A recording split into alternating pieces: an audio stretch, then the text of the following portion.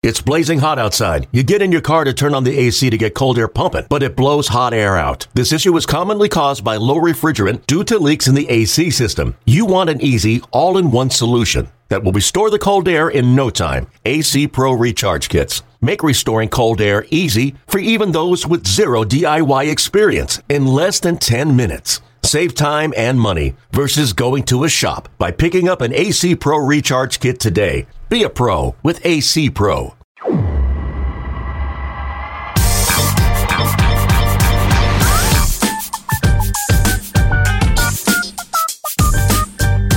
Welcome into this week's episode of the Show Before the Show podcast from MILB.com. My name is Tyler Mon. Sam Dykstra is in New York City. Howdy, Sam.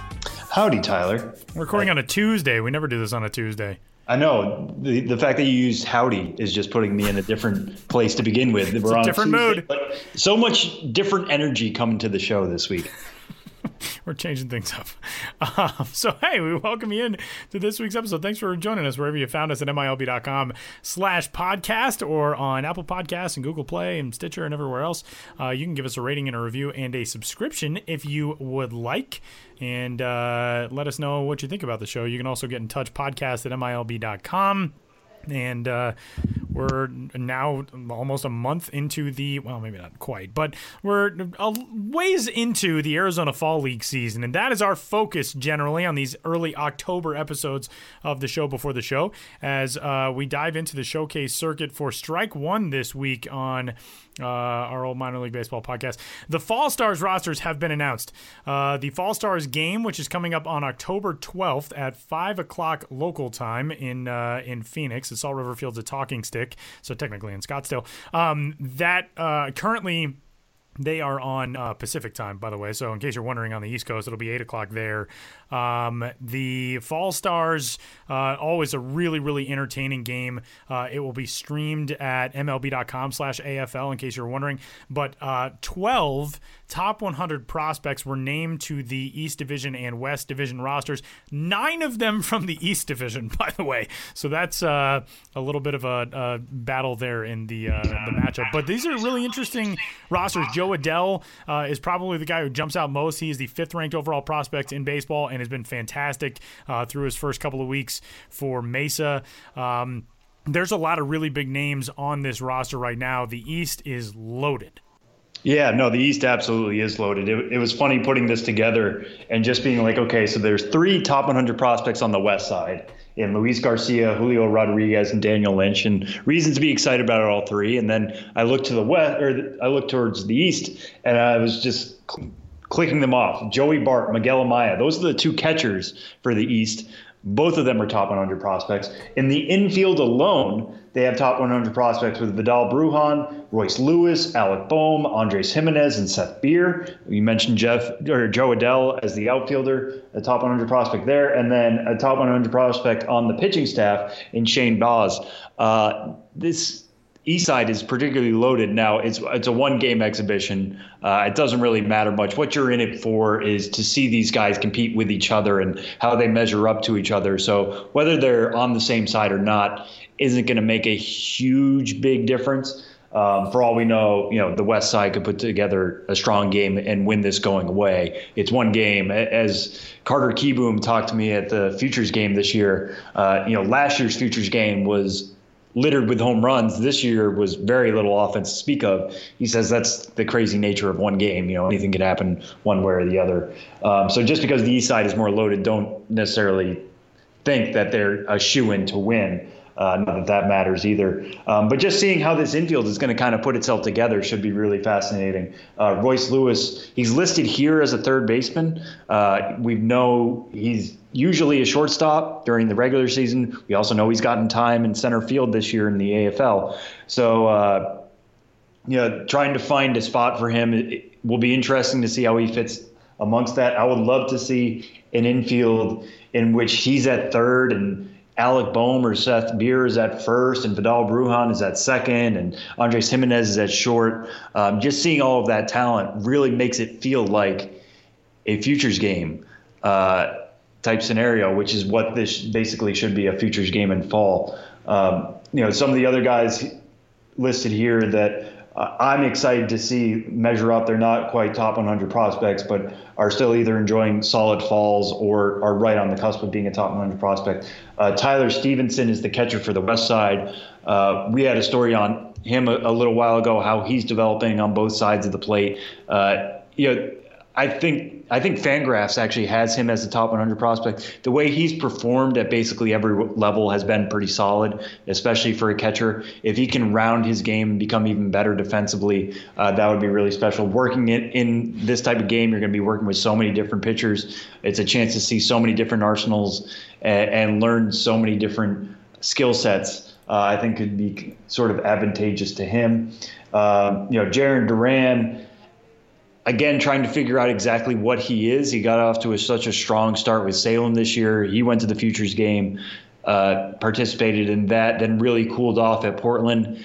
Got off to another fairly hot start this year in the AFL, is starting to cool off a little bit. He's mostly a line drive hitter. He's not going to be much of a power guy, but he has the chance to make a lot of contact, a lot of hard contact. What happens to him when he's going up against some of these strong arms from the east side, we'll have to wait and see. And since this game is at Salt River has access to StatCast data, and I'm sure that a lot of this will be included in the broadcast itself. Shane Baz, is when I did a story on him this year, he talked about using data with the Rays, and it wasn't something he was really using with the Pirates, specifically when it came to spin rate. The spin rate of his fastball is one of the best in the majors or the minors. That makes it really difficult to pick up, and there puts a lot of movement on the pitch. What happens when we measure that potentially for one inning with him at Salt River will be really cool. And he's capable of pumping mid to upper 90s with the fastball, so he's going to put up the really cool velos itself.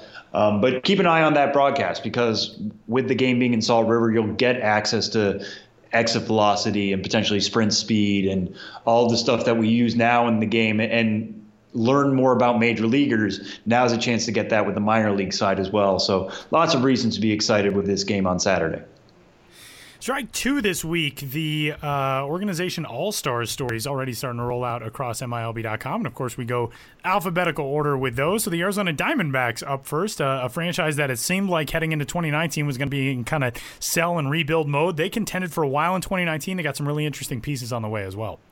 Yeah, and this was really interesting. It's because putting this roster together, Andrew Bettaferrano did this for us. Which, by the way, we got to jump in and just say we're thinking about you, Andrew, who has been dealing with some health issues. Andrew's been very open about, over the last few years, the Crohn's disease issues that he's been dealing with. And he was going for surgery today, and we love you, man, and we hope to see you back as soon as is humanly possible. We have a lot of Red Dead Redemption to continue to talk about. I know, and that's all we do.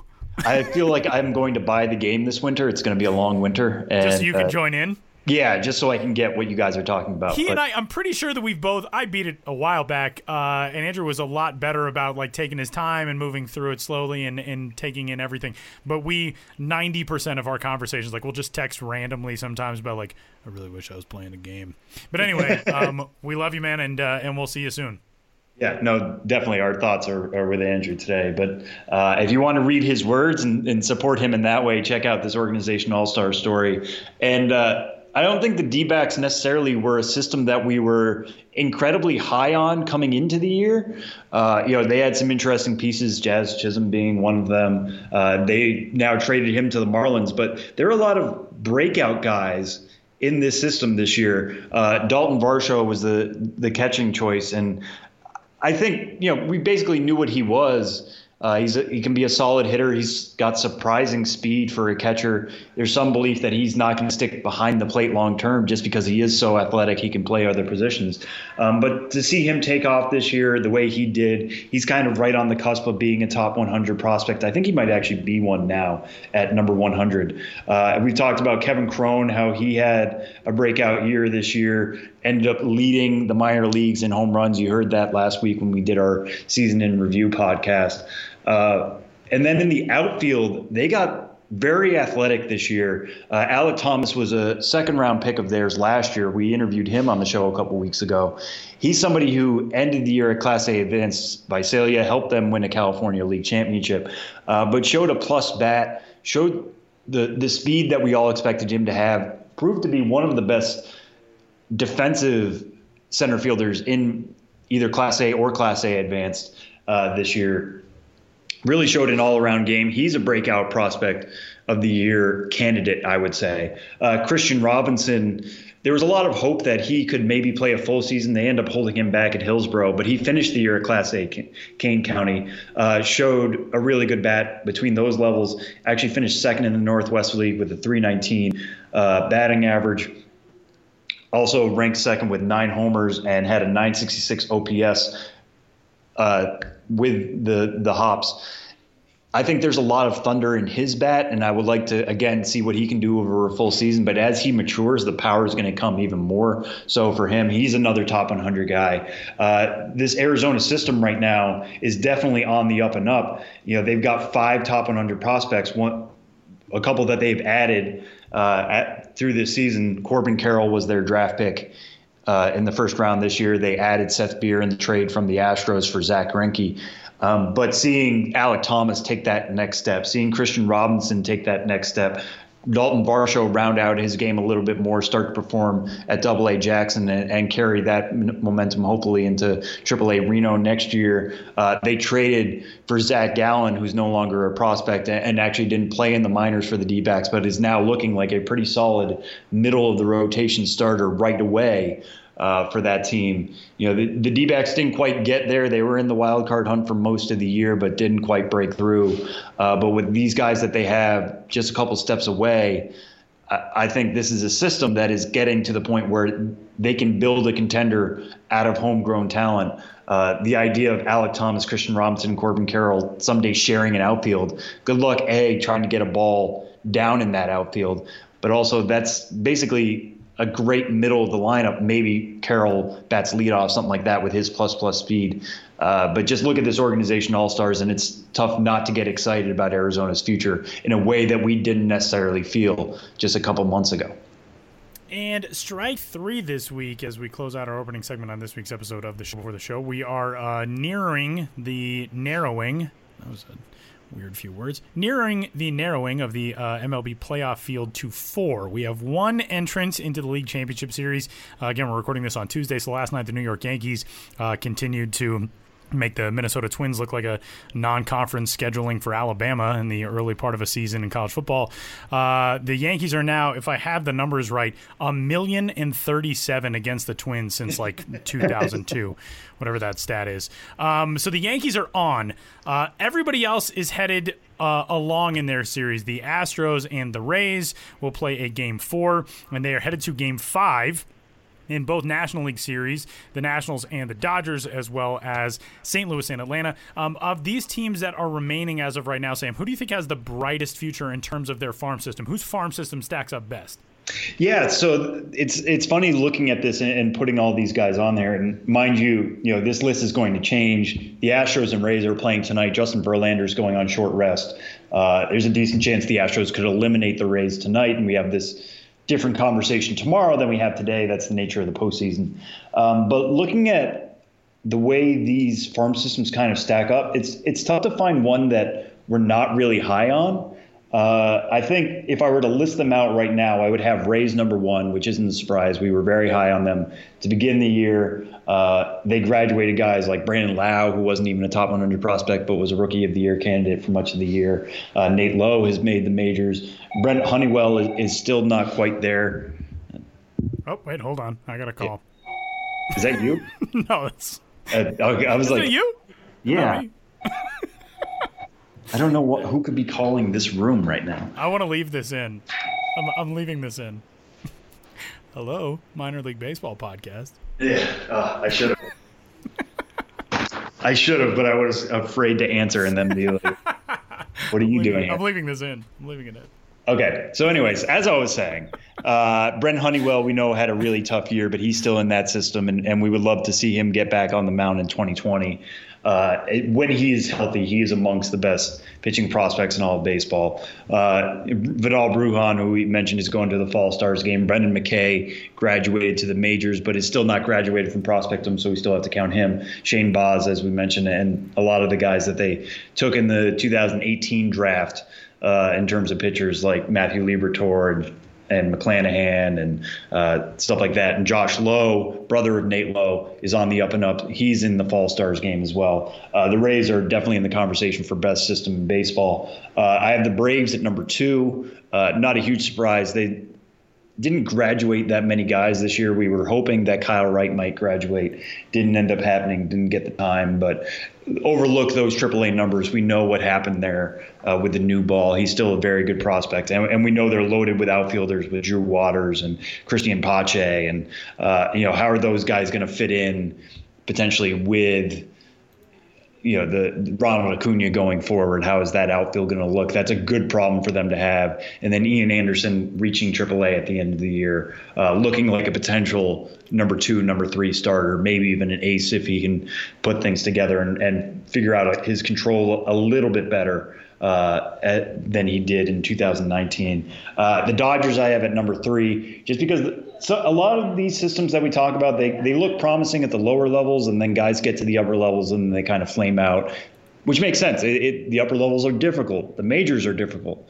They're going to come across problems that they haven't seen before. The Dodgers just seem to graduate guys with ease, which sounds bad, but it seems like guys get better the higher up the chain they go. Gavin Lux being one of those this year, Dustin May being one of those this year. Josiah Gray and Jeter Downs come into the system from the Reds organization, automatically improve, or some of our breakout prospects. Tony Gonsolin is their number 6 prospect now.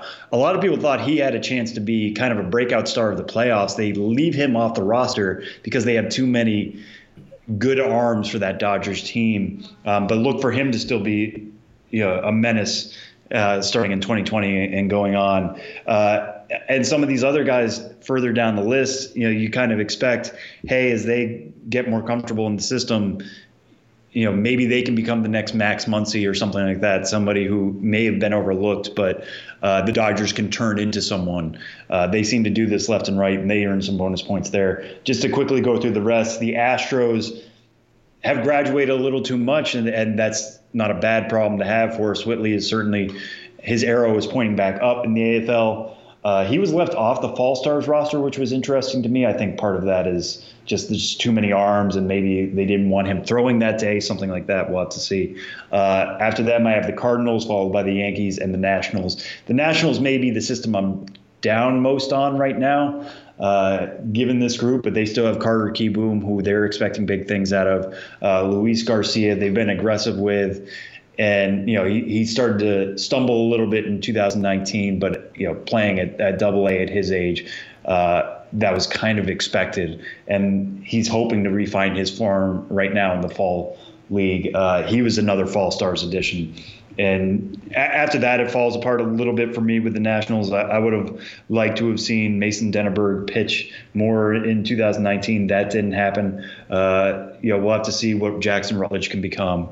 But when this is the bottom of the barrel with the Nationals, with 2 top 100 prospects and some really good arms, these are why these teams make the postseason. That they're very good at turning their farm system into homegrown talent and using that as the base to build around. The Nationals, obviously, building around Juan Soto has been huge for them. Adding Victor Robles to the mix has been big for them.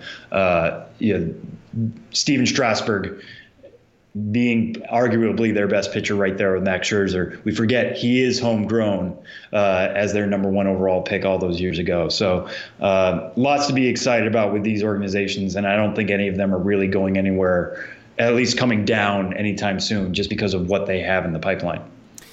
And we're, again, recording on Tuesday, so there's a chance by the time you listen to this, the meme has already been either cemented or blown up. But the Nationals got Steven Strasburg and Bryce Harper in back-to-back drafts. They signed Max Scherzer. They've got Anthony Rendon. They've got Victor Robles. They've got Juan Soto. How has this team never made an LCS? I don't get it. Maybe tomorrow is the day. But, man, that team has had so much talent for so long, and it baffles me. Like, you look at Victor Robles and Juan Soto right now, and it's like, all right, they lose Bryce Harper. Of course they have those guys now. It's amazing. Right, and I'm glad you mentioned Rendon. That slipped my mind. He was a first-round pick of theirs, obviously. That has worked out incredibly well, and he enters his free agency this offseason. They'll be fascinated to see what he can get. Hopefully it's lots of money, whether it's from the Nats or wherever, because he has cemented his place as an MVP candidate basically year in and year out at this point. Yeah, they have a lot to build around. We know the bullpen has been their struggle this year. They haven't found the right pieces there. But even somebody like Austin Voth, I kind of gave up on him as a prospect for a while there. And there was an argument for him being one of their best starting options or long men out of the bullpen there for a while. I think he made the postseason roster. So even when it feels like, hey, this is a weakness for this team, they still have options, and they have still improved guys. They don't give up on guys just because they graduate from prospectum. It's an interesting mix. We'll have to see if they can get past the Dodgers. That would be a heck of an upset, given how heavily favored the Dodgers were coming into this playoffs. But what the Nats will be from here if Rendon leaves will be fascinating. But we doubted it when they lost Harper, and here they are in the playoffs in ways they weren't before. Coming down to 2 and maybe 3 Game 5s in the division series is pretty fun. So that'll do it for 3 weeks on this week's episode of The Show Before the Show.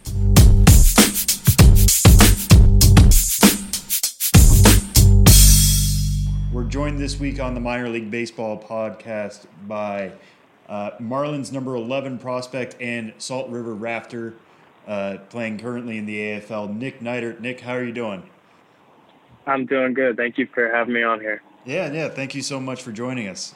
So one of the reasons we wanted to have you on is yesterday the Fall Stars game announcement came out. We knew the rosters officially yesterday. You were named onto that, so you could be playing this Saturday as a pitcher. I know things get a little hairy trying to figure things out, but what was it like to be named to that roster, and what are you looking forward to most about this Saturday? Oh yeah, I'm extremely excited. It's an awesome honor to be named on the Fall Stars team. I'm looking forward to kind of getting to know other guys from other organizations. It's always fun to get to know guys, get to know other people, just kind of pick some brains around the league. There's so many incredible prospects and incredible guys here playing. So I'm really excited to meet some new guys, play in a really fun game on Saturday, and see what happens. Yeah, and is there anybody you've already circled as somebody you either want to face as a pitcher or a pitcher you're specifically looking to talk to when you get the chance Saturday? I'm looking to talk. I got some buddies on different teams, so I'm excited to play with them. I've never played with them before, so I'm excited to play with them and just basically every single guy that I haven't met, get to introduce myself to them, just get to know people. I love talking to new people, getting to know who they are, what they're about, where they came from, stuff like that. So I didn't really look closely at the list on who's on the other team, but I guarantee every single guy that's on there is an incredible baseball player, incredible guy, and I just can't wait to have some fun on Saturday. And let's talk through your fall league so far. Obviously, it's been a successful one for you to get named to the Fall Stars roster. But just looking at the numbers, a 1.62 ERA, 17 strikeouts, only 2 walks, and 16 2/3 innings. You were actually named the AFL Pitcher of the Week for Week 2 last week, which comes with a chain this year. Is that true? Yeah, it does. I'm excited about that. So what have you done with the chain? Like, have you just taken pictures with it every day? Is it something you have to pass on to the next guy? How does that part of it work? So I'm not quite sure. I haven't gotten it yet or seen it. I know Joey Bart got his, and I saw the pictures with him having it on, and it was awesome. And knowing Joey, it's like that chain is the complete opposite of his personality. So it is so funny to see that on him. But I'm not quite sure how it works, but I'm just excited and very honored to have been named Pitcher of the Week that week. And I'm just trying to build every single start, one after the next, to put together a quality outing. So it's been a lot of fun so far. Yeah, so let's talk about what went into allowing you to get that chain. You're coming off a little bit of a difficult season, dealing with injuries and some struggles early on. What has been your approach to the fall league? I mean, is it just to build up innings? Is it matching yourself up? Is it working on specific pitches? When you found out you were going to the AFL, what did you think about how this would go, and what were you envisioning on working on? I definitely knew I was coming here to get innings, but me being a competitor, I wanted to come in and compete like every single time I get out there, work on commanding my fastball a little bit better, working on my changeup, playing it off my fastball, working on some more depth to my slider, working on consistency with my curveball, just kind of crispening everything up to make them really good pitches, and just honestly competing every single time I go out there, and ultimately also having fun, because this is a really fun league. You know, you're playing with like guys from different organizations that you may never get the chance to play with again, and it's honestly a lot of fun. But yeah, just every single 5, 6, 7 days, whenever I get the chance to pitch, you know, get as many innings in as I possibly can, be efficient, compete, and ultimately just kind of have fun out there. Yeah, and when you talk about that fun aspect of it, a lot of guys bring that up, is in that it's almost like you're playing in an all-star game every day in a way, because you're not with guys who are necessarily part of your organization. You've got so many organizations that are all coming together on one team. For you, that's Salt River. What has been the most fun moment so far through these 3-ish weeks of the Fall League for you? Honestly, kind of in the clubhouse. Getting to know people, getting to know different personalities, and for the Raptors, I can say we have a lot of funny personalities on the team. So when everybody kind of gets going and everybody has their day where they're just being absolutely funny and silly, it's so hilarious to be in the clubhouse. And then when you're in the dugout too, I mean, guys crack jokes all the time. You know, people get out. You know, people have rough outings and stuff like that happens. But at the end of the day, everybody has fun. Everybody jokes around. Everybody's personality gets along with everybody. I wouldn't say there's one specific moment that is my favorite, because every single moment, every single day has been just an absolute blast, and it's so exciting to be here. So it sounds like that's kind of come together naturally. Is there anything that, you know, whether it's, you know, the manager Keith Johnson, who's part of the Marlins system, comes along with you, tries to make everybody get together and act like a team, or is it just, you know, this mix of D-backs, Rockies, Marlins, Twins, and Rays just seems to be working really well together? I think it's just working really well together. I know we've tried to get together on off days, but everybody kind of is on their different schedules on the off day. But yeah, I think just like a collective group of guys, we probably have one person from every single team involved in a conversation. So it's not like, you know, Rockies guys are sticking together, Marlins guys are sticking together. Like every single organization, we're all just gelled together, and it's like we've been playing with each other for years on end. And in terms of your own personal success, I know you mentioned trying to crispen all those pitches and throw strikes, and obviously you're doing that with 2 walks and only those 16 2/3 innings. But what do you think has been the most successful thing for you so far? What's the biggest gain you've made? I know it's only been about 4 starts, but you know, from the end of the season with New Orleans to where you are now, what kind of gains do you think you've made? I would say, you know, after knee surgery, there were days where it would feel really good, and then there were days that it wouldn't feel good at all. So I think just being out here, and it's gotten a lot more consistent. Like I have consistently a lot more days where it feels really good. I still have my days where it aches a little bit, but I would say as a collective total, it's felt really good since I've been out here. I would say fastball command's gotten better. But then again, I honestly think it's just like the consistency of my knee feeling a lot better, and getting, you know, healthier, stronger every single day, every single week. That kind of plays into stuff that I do on the field, stuff I get to do in the weight room. I'm able to do more things to like improve my range of motion, to improve my stamina on the field. So I would say that kind of affects everything that I've been doing on the field. Like I've been able to work more on my pitches and not have to, you know, take it really light a couple days in between starts to make sure my knee was feeling 100% good to go. You know, like I can push myself every single time to get better every single day and it not bother me. And it's interesting to hear you bring up that knee injury. That was what I was going to bring up at some point. Obviously, you had major knee surgery to repair a torn meniscus.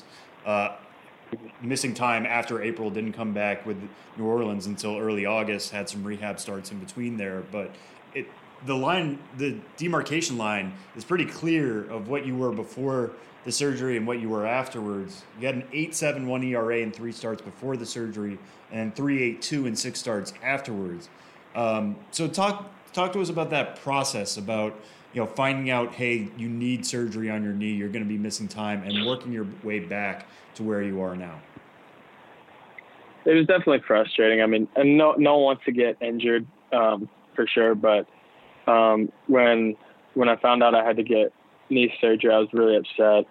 I was very thankful, though. It wasn't something that was going to knock me out for the rest of the year, or it wasn't an elbow, it wasn't a shoulder, when it wasn't anything arm related.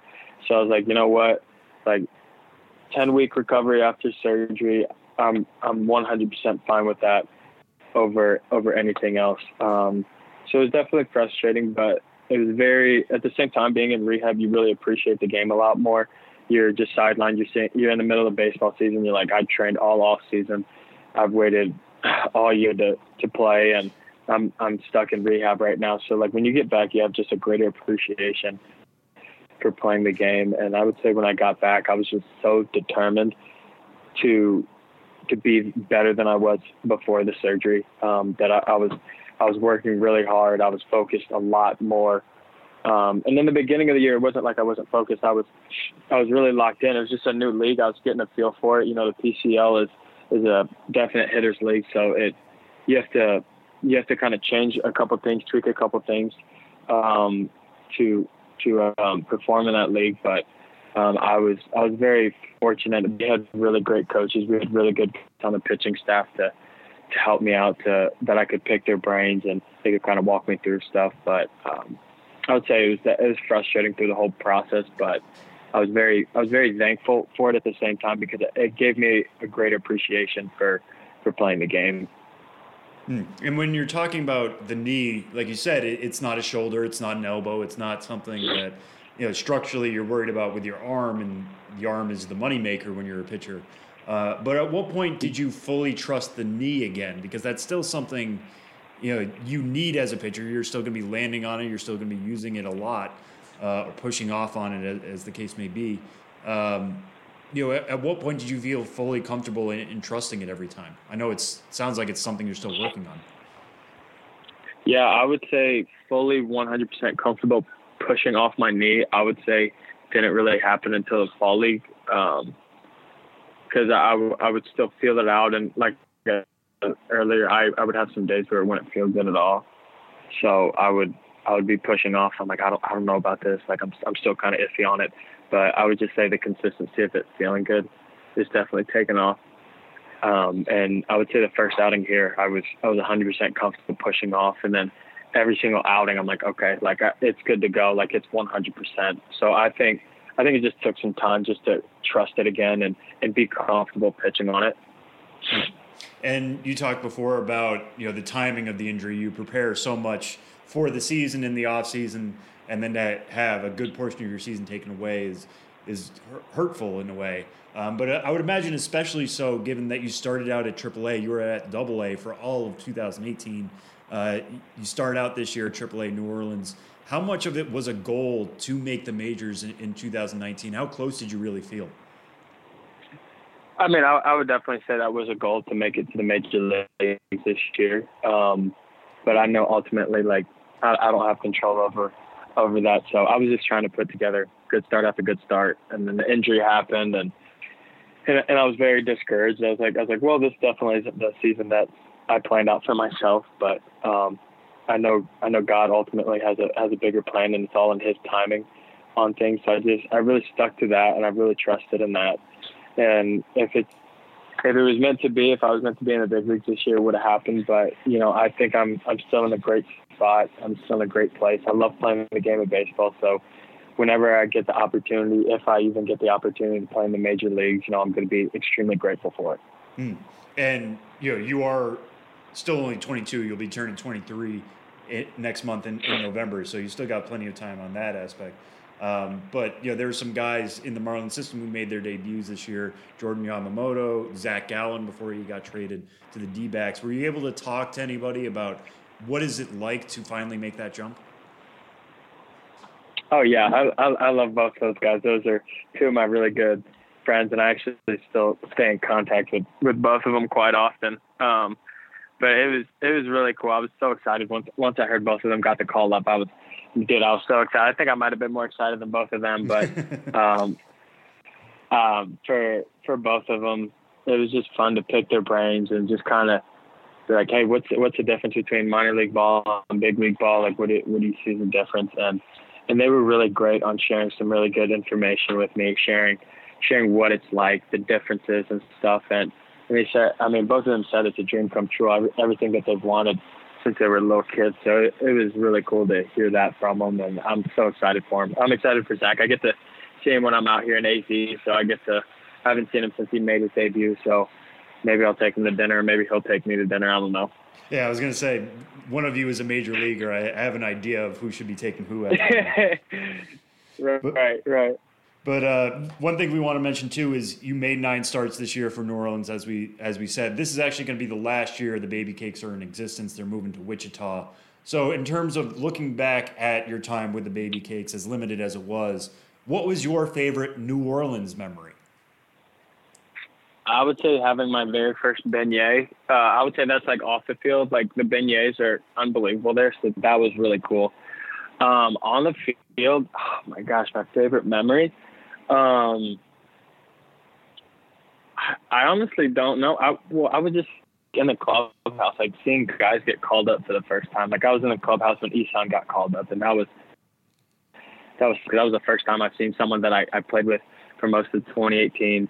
And then part of 2019 to get called up. That was awesome. I mean, just seeing these guys, told that, hey, you gotta go up to the big leagues and see just that smile and like tears coming down their face, like seeing September call-ups. I mean, that's some of the coolest stuff. I mean, to see Brian Moran get called up, it brought tears to his eyes.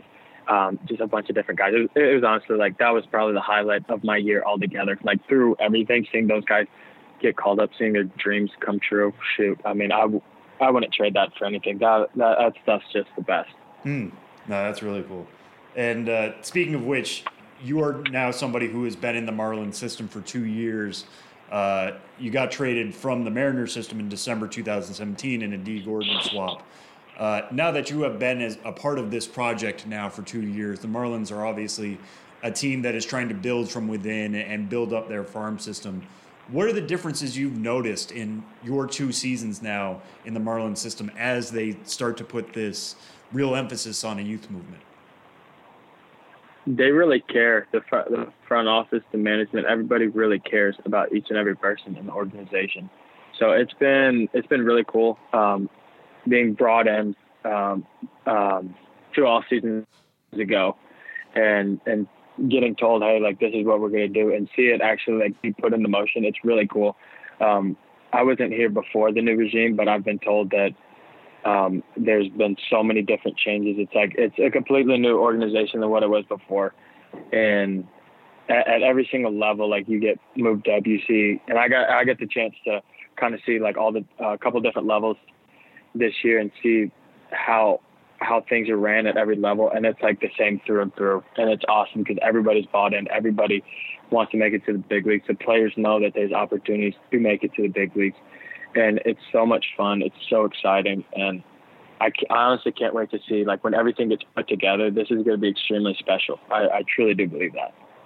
Yeah, and is that something that comes up often, especially at New Orleans, I would imagine, when you see guys like Isan get the call or Moran get his opportunity, that you guys will be rewarded if you play well enough. That major league call isn't that far away. Is that kind of a different feeling than something you may have experienced with the Mariners, or now that you're talking to different guys in other clubhouses in the fall league?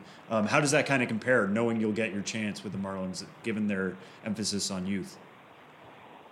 I would say just everybody in the Marlins system just knows that they have an opportunity to play in the big leagues. Doesn't matter who you are. Doesn't matter any sort of rankings or anything. Anybody who plays well, anybody who, is playing with a purpose, playing for each other, like they're going to get a shot at the big leagues at some point or another. And then once you make it to the big leagues, it's kind of up to you. Then it's so exciting because you look at other organizations. I have buddies all over the place that made their debut this year, and it was so cool to see that. And just honestly, the opportunity in Miami, I'm so excited for it. Miami is an incredible city. We're trying to make a culture change down there, and honestly, if I get to be a part of it, I'd be extremely excited. And one thing about that, the trade that brought you over from the Marlins are going to be making a lot of those. They already have, even since you've come over, to build up the farm system. When you talk to guys about entering the Marlins system, or even just dealing with the mental aspect of a trade, what is the advice you give to guys about what it's like to go through that process and come out the other side? It's definitely a weird process. I'd tell them that. I'm like, hey, listen, it's going to be weird for a little bit. You're transitioning from one organization to a complete other, where you know everybody in there and you don't know anybody.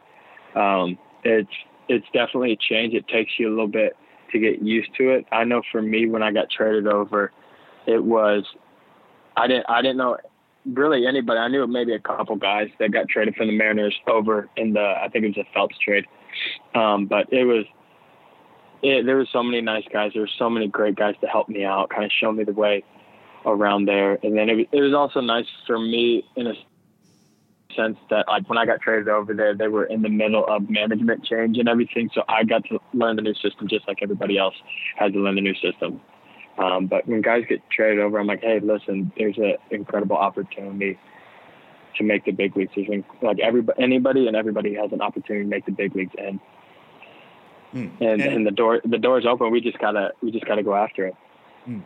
And speaking of learning a new system, one thing I want to bring up before we let you go is you are pitching for Salt River. That means Salt River is your home park. That's one of the ones that has StatCast, and new for 2019 is the automated umpire system. As a pitcher, you have a unique view of working in that system. What has it been like to pitch to basically a robot umpire, knowing the guy behind the plate is just getting it, from a reading, from a system, and there's not really much argument there. You know exactly what the box is going to be. Yeah, it's weird because, sometimes you get a couple inches off the plate, depending on the umpire, up and down, stuff like that. But to know that, like, the umpire behind the plate isn't making a call, it's kind of weird, especially for catchers. Like when I'm on the mound, I don't really focus on. I just look at hitting the target, executing pitches. But when you're in the dugout and you're looking out, it's weird because, like, catchers who are really good at framing and sticking pitches that are really borderline, to them they're like, well, I'm framing it like I normally would, but it's not like the robot is going to give me any extra calls for sticking it well or not. But it's definitely different. It's definitely odd because you get some pitches that you're like, I didn't think I was going to get that. And then there's some pitches that you're like, okay, I thought that one was there.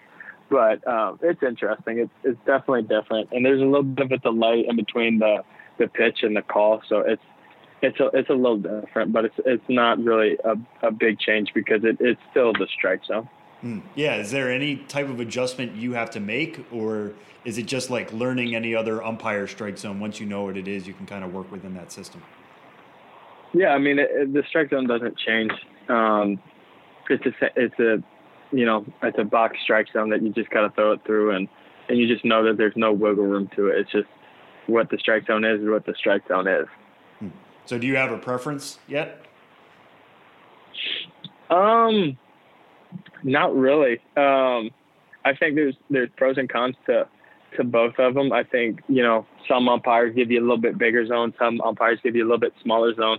The consistency of the automated strike zone is definitely there. You definitely get calls on from both the umpire calling it and the automated that you enjoy. But honestly, I don't really have much of a preference, to be honest with you. Okay. All right. Well, we'll end on this one. When we asked about New Orleans, you said the beignets stuck out the most. So potentially for 2020, knock on wood, everything goes well. You could be making your Miami debut. What are you looking forward to most about potentially calling Miami home? Oh man, honestly, just like the culture. I heard the culture there is it's amazing. You have everything. Like, I'm a big food person. I love food. So I'm honestly very interested in trying, like, different culture foods. down there, because I know it's very diverse and they have a lot of different cultures. So I'm excited to try everything and try the different foods. And I mean, you're down there in Miami, right next to the beach. I'm excited to see the beaches of Miami, just kind of explore the city. I have a couple buddies down there that are like, hey, when and if you get here, we'd love to show you around. So I'm excited to kind of see the city, get to know the town, and hopefully stay there for a while. Yeah, and hopefully, like we said, that chance will come for you in 2020. Nick Neidert, number 11 prospect in the Marlins system, currently working his way through the Arizona Fall League. Thank you so much for joining us, and good luck the rest of the way down there in Arizona. Thank you very much for having me. I appreciate it.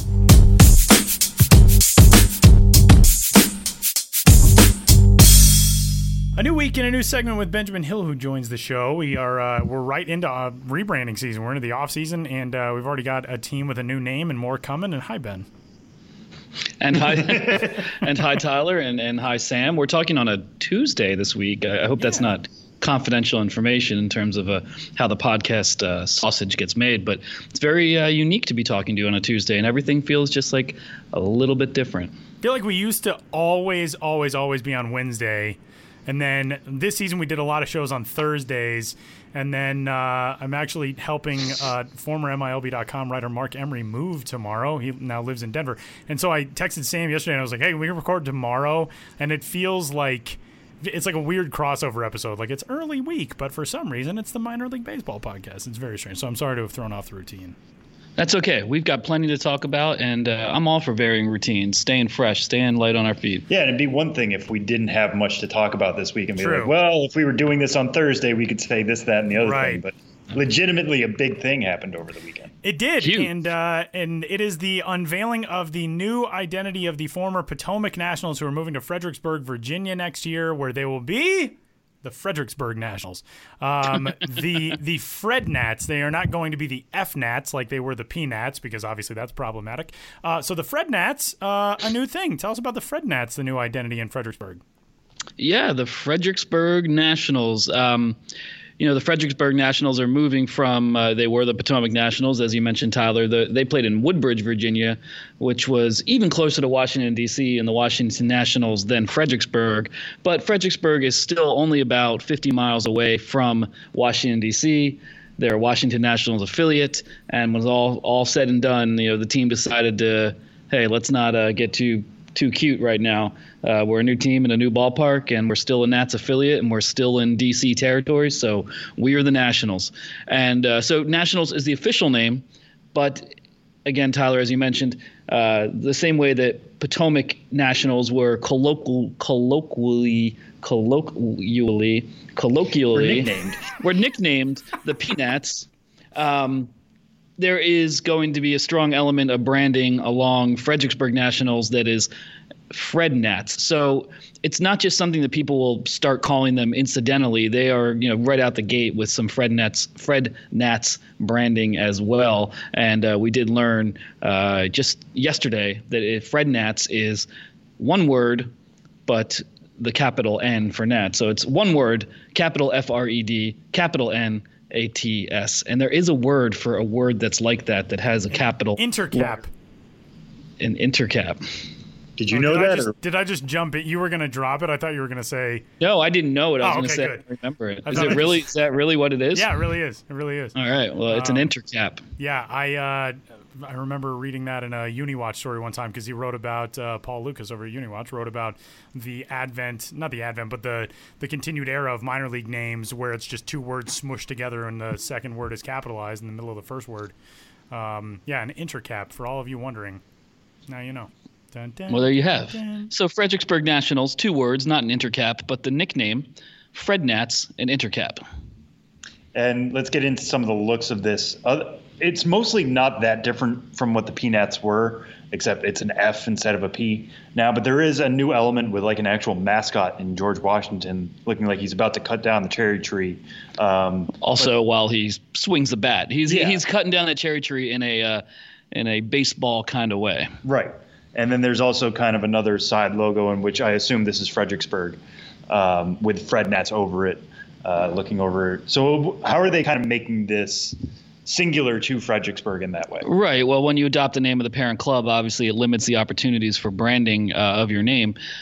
So the George Washington axe swinging logo is a big part of the branding. That story, that whole chop down the cherry tree, father, I cannot tell a lie, that was a young George Washington. And this logo shows an old George Washington, I guess, reliving his childhood cherry tree chopping days. But I didn't actually know this, but George Washington grew up in Fredericksburg and lived into adulthood in Fredericksburg. So I didn't know just how connected George Washington was to. I mean, obviously George Washington as a president is very connected into the Nationals name in general. As that being our nation's capital. But Fredericksburg was the home of George Washington for many years. So there's a lot of George Washington and George Washington family history and a lot of historical history in the city of Fredericksburg. So definitely branding around the George Washington swinging the axe logo. And there's also another alternate logo. And these logos, by the way, were done by Dan Simon of Studio Simon, who I think always does good work. These are very, I'd say, aesthetically pleasing. I mean, obviously, adopting the name of the parent club, you're going to have a lot of the elements of the parent club. But there's a logo that has the bridges and steeples and river, a kind of Fredericksburg skyline alternate logo that speaks to the place as well. So between that logo with the bridges and the water, the combination of the architecture and the natural beauty and George Washington, there are elements of this, as well as just the Fred Nats name, which I think will be used pretty heavily. That does give this somewhat of a unique feel, about as unique as you can be when you have the name of your parent club. It is pretty cool stuff. You can check out the story, which is up at MILB.com right now. And the Fred Nats, kind of the first to get us kicked off in rebranding season. There's a whole lot more on the way. The Connecticut Tigers, who have, I think it's kind of fitting, they've got sort of a neat tie-in as a team that is branded after the parent club. They have had one of the coolest logos, I think, for a team that's like that. That Connecticut C that's on the Tigers hat, that's actually the Detroit D logo flipped over and with the front half of the D lopped off. So now you can tell your friends that. And you can tell them that after they change their name, and it becomes completely pointless to know that. Starting this week, actually starting yesterday, Monday, October 7th, through Friday, October 18th, fans can vote on 5 finalists as the Connecticut Tigers rebrand. For the first time since moving to Norwich, Connecticut, they're going to have a new name. In alphabetical order, these are the 5 finalists. They're going Norwich. They will no longer be Connecticut, since, of course, there is now another team in Connecticut, and the Hartford Yard Goats, et cetera, with all the Connecticut baseball. The Norwich Golden Roses, Mill Mules, Narwhals, Salty Dogs, and Sea Unicorns. Ben, your thoughts on these? It's kind of somewhat along the lines, I think, of a lot of the name the team contests we've seen in recent years with the fun and the wacky names. These are like a little bit more muted, which is kind of nice.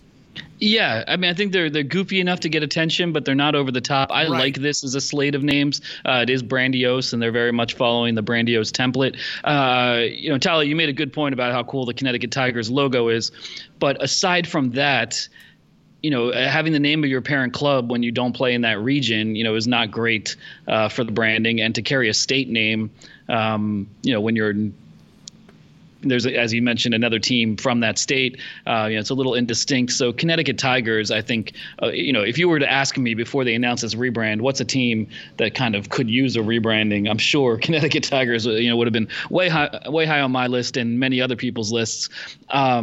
There's been baseball there for a while. The last time that the Norwich name was used was the Navigators, or AA Eastern League team, and they were the Navigators through 2005, and then they changed their name to the Connecticut Defenders while remaining in the Eastern League, and then that team moved to Richmond and became the Flying Squirrels, at which point this current New York Penn League entity, the Connecticut Tigers, took up the spot in Norwich, and now finally they're going back to the Norwich name, and I like all these names. I think the obvious one, maybe not the obvious one, but the one I like the best is Narwhals, as I think a lot of people do. Same. The team describes it as a tribute to the unicorn of the sea, allegedly seen by merchant sailors as they sailed to and from Chelsea Landing at the Norwich Harbor. Then there's also Sea Unicorns as one of the other options, which is just another name for a narwhal. So 40% of these 5 choices are Unicorn of the Sea related. But I'd like to see them go with one of those. I kind of like Golden Roses too. It's not one that jumps out at you as much, but I think there could be talk about cool logos. Golden Rose, I think there could just be a real cool logo. But as a Guns N' Roses fan since I was gonna say birth, not quite, but maybe I'm just thinking too much of Guns N' Roses, and I just want a minor league team to have a Guns N' Roses type logo. Golden Roses just feels like such a one-off. Like it could be a great middle of the summer tradition for them to become the Golden Roses and have a celebration of Norwich. But with the nautical history of it, I just think narwhals, my favorite is salty dogs or sea unicorns, just makes so much sense in terms of plugging into a regional feel. Any of these are better than tigers, like you mentioned. But also mill mules we should throw out there real quick, just because of the textile history, which is true of a lot of New England. The mill mules and the yard goats in the same state would be a heck of a twofer. I hadn't made that connection. Connecticut's two teams could be mules and goats. Goats, yeah. I would hope that there would be a little bit more diversity than that. But narwhals, in looking at internet reaction so far to what we've seen, that seems like a fun one. And then it could just be everybody quoting Elf the entire time and Mr. Narwhal. So there's a lot of fun possibilities with that. Let's move along. The top promos of the 2019 season. Ben's got a story that's coming up on the site this week for that, and there are always so many to choose from. And, of course, Ben, you get to travel around and see some of those in action. But give us a little preview of your favorite promos of 2019 and kind of how you even go about narrowing this down. Yeah, well, two things. One, for years there's been a Milby Award, our website's end of season awards, usually recognizing on-field and player-oriented stuff. But there's always been a Milby Award, a fan-voted Milby Award that I put together. That is no longer happening this year. But I wanted to make sure that I was able to choose some of my favorite promos of the year and give them some play. So these are all the ones I'm going to pick. I'll say I'm going to be all mysterious about it. I'll say stay tuned to see what I pick. But it is just me choosing my favorites to highlight things that I thought were really creative during the season. But I will say this, I went to the Innovator Summit in El Paso. We talked about that. I did 2 stories on the Golden Bobblehead Awards, which we talked about quite a bit. And I just wanted to write about top promos of 2019 that were kind of missed by the Golden Bobblehead Awards. That's not going to be totally the angle of the story, but we gave a lot of play to those Golden Bobblehead winners, which was ultimately won Best Overall Bobblehead or Best Overall Promotion of 2019. Wisconsin Timber Rattlers, salute to cows, and when they were the Udder Tuggers. That's a great promotion. It won the Golden Bobblehead. A lot of others are recognized, but it's minor league baseball. There's 160 teams, so I'll be writing about what my favorites were. And if you're familiar with my work or you read it all during the year, it won't be too much of a surprise because these are promos I did cover during the year. But I think it'll be fun to write about them and give some play to some promotions that I don't want people to forget. And speaking of fun ways to kind of revisit the year, you put out a Twitter thread today, or just asked for submissions to a Twitter thread, asking for people to submit their favorite moments, their favorite minor league moments from 2019. What were some of the responses to that you got? Yeah, I put this, speaking on this anomalous Tuesday, I put this tweet up earlier today. If you don't follow me on Twitter, please do, @BensBiz. What is your favorite memory of attending a minor league game this season? That was the gist of the tweet. And as I'm speaking now, there's well over 100 replies and just so many good ones. And I think Twitter can be negative. People argue a lot. People are always like, oh, get me off this hellscape website. It does not have to be that. And I think if you want to see a prime example of #positive Twitter, check out this tweet and people sharing their favorite memories. You have people mentioning the different prospects they love to see, of course, watching the Go Tour score 26 runs. Favorite memory is the same for every game, just being there with a happy family, that sort of stuff. You have player family members saying how meaningful it was to watch their children on the field. You have people saying, about the different food items they had. You have a lot of father-son, father-daughter, family bonding moments throughout. And I think it just really speaks to how important minor league baseball is as an experience. Where we're actually off our phones, where we're off the Twitter, and how it unites so many people. And that's one of the reasons I really stick with what I do, because it can seem like a negative world, and to have a little corner that we can all carve out and not feel disingenuous in being positive a lot, I think is a really special thing. So if you want to share your memories, please check out my Twitter at BensBiz. Scroll down till you see that tweet. It'll be pretty high up there. And share your favorite memories of the 2019 season. Do you guys have any favorite memories that you'd like to share? For me, it might have been seeing Adley Rutschman for the first time. Like 4 or 5 people mentioned him specifically. Yeah. He's number one already on this thread. Yeah, Orioles Nation, whatever they want to call that fan base, is super excited about that guy. And after doing a story about the legend of Adley Rutschman and knowing he's done so many different things, and to see him homer for Delmarva when I went down to see him in Lakewood, I think that was maybe my favorite moment. Just to know that the guy could go over 4. Anything is possible. It's a baseball game. It's the end of a long season. But to see him come through in that way was really, really special. So that's the first thing that comes to mind for me. I could go on with many other ones. But that thread is up at twitter.com/BensBiz. You can find Ben there. You can find him on the site as well, milb.com/BensBiz. And be on the lookout for all the good rebranding stuff and redesigns and all of it. It's all coming to the site for more teams, and the story on the Fred Nats, of course, is up there right now. Thanks, Ben. Thank you, Tyler. Thank you, Sam. This Tuesday was just as good as a Wednesday.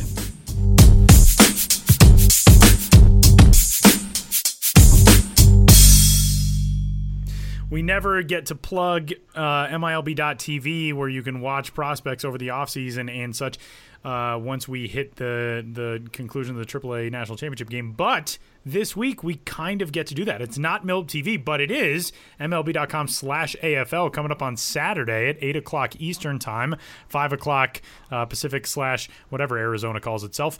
You can watch the Fall Stars game, the Arizona Fall League's top talents will be in action at, for my money, the best ballpark in professional baseball. Salt River Field's a talking stick. Wow. And, it's amazing, man. That place is incredible. It is. I had a conversation with Ken Rosenthal a few years ago at spring training, in which we were talking about ballparks and all that kind of stuff. And it was my first year down there. So it must have been spring training of 2015. So Salt River wasn't like brand new, but I think it was only in its 2nd or 3rd season, something like that. And we were talking about it, and he was like, I tell my wife, and she thinks I'm insane. I tell my wife, that is my favorite ballpark in baseball. And I was like, yeah, me too. I don't tell my wife that because I don't have one. But other than that, that is accurate, and this is amazing. And if you get a chance to go, if you're in the Phoenix area, Fall Stars game is super fun.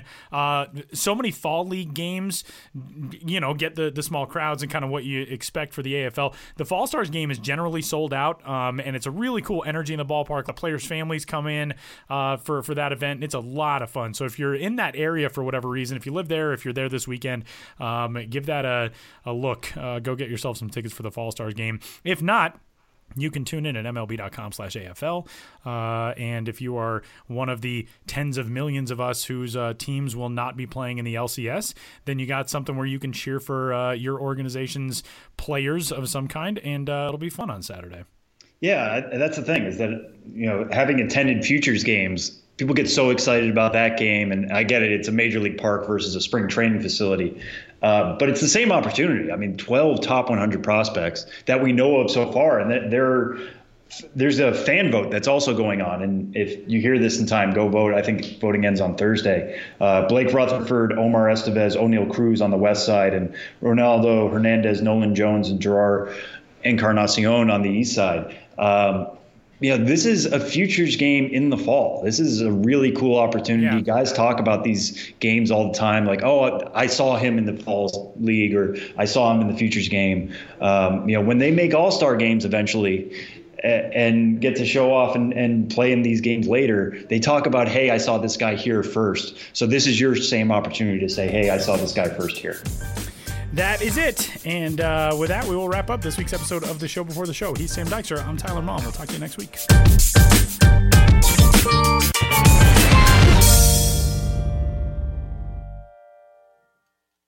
Hey, Rob Bradford here. You guys know I'm always up for a good MVP story, and one of the best stories is Wasabi Technology. Wasabi is the world's hottest cloud storage company, and it's become the go-to provider for professional and collegiate sports teams, including 20 Major League Baseball teams like the Red Sox and NHL teams like the Bruins and Vancouver Canucks. Even the Liverpool Football Club is getting in on the Wasabi action. So, why is Wasabi the MVP? Well, Wasabi was purpose-built to free businesses from skyrocketing storage costs and unpredictable transaction fees that the Amazons of the world are charging. In fact, Wasabi is up to 80% less than those hyperscalers and doesn't charge a cent for businesses to access their data. From Wasabi's AI-enabled intelligent media storage, Wasabi Air, to the industry's only cloud storage service with triple protection against cyber criminals, data deletion, and ransomware, Wasabi's taken the lead in driving innovation in data storage and helping sports teams to unleash the power of their data. Wasabi, another Boston-based championship team.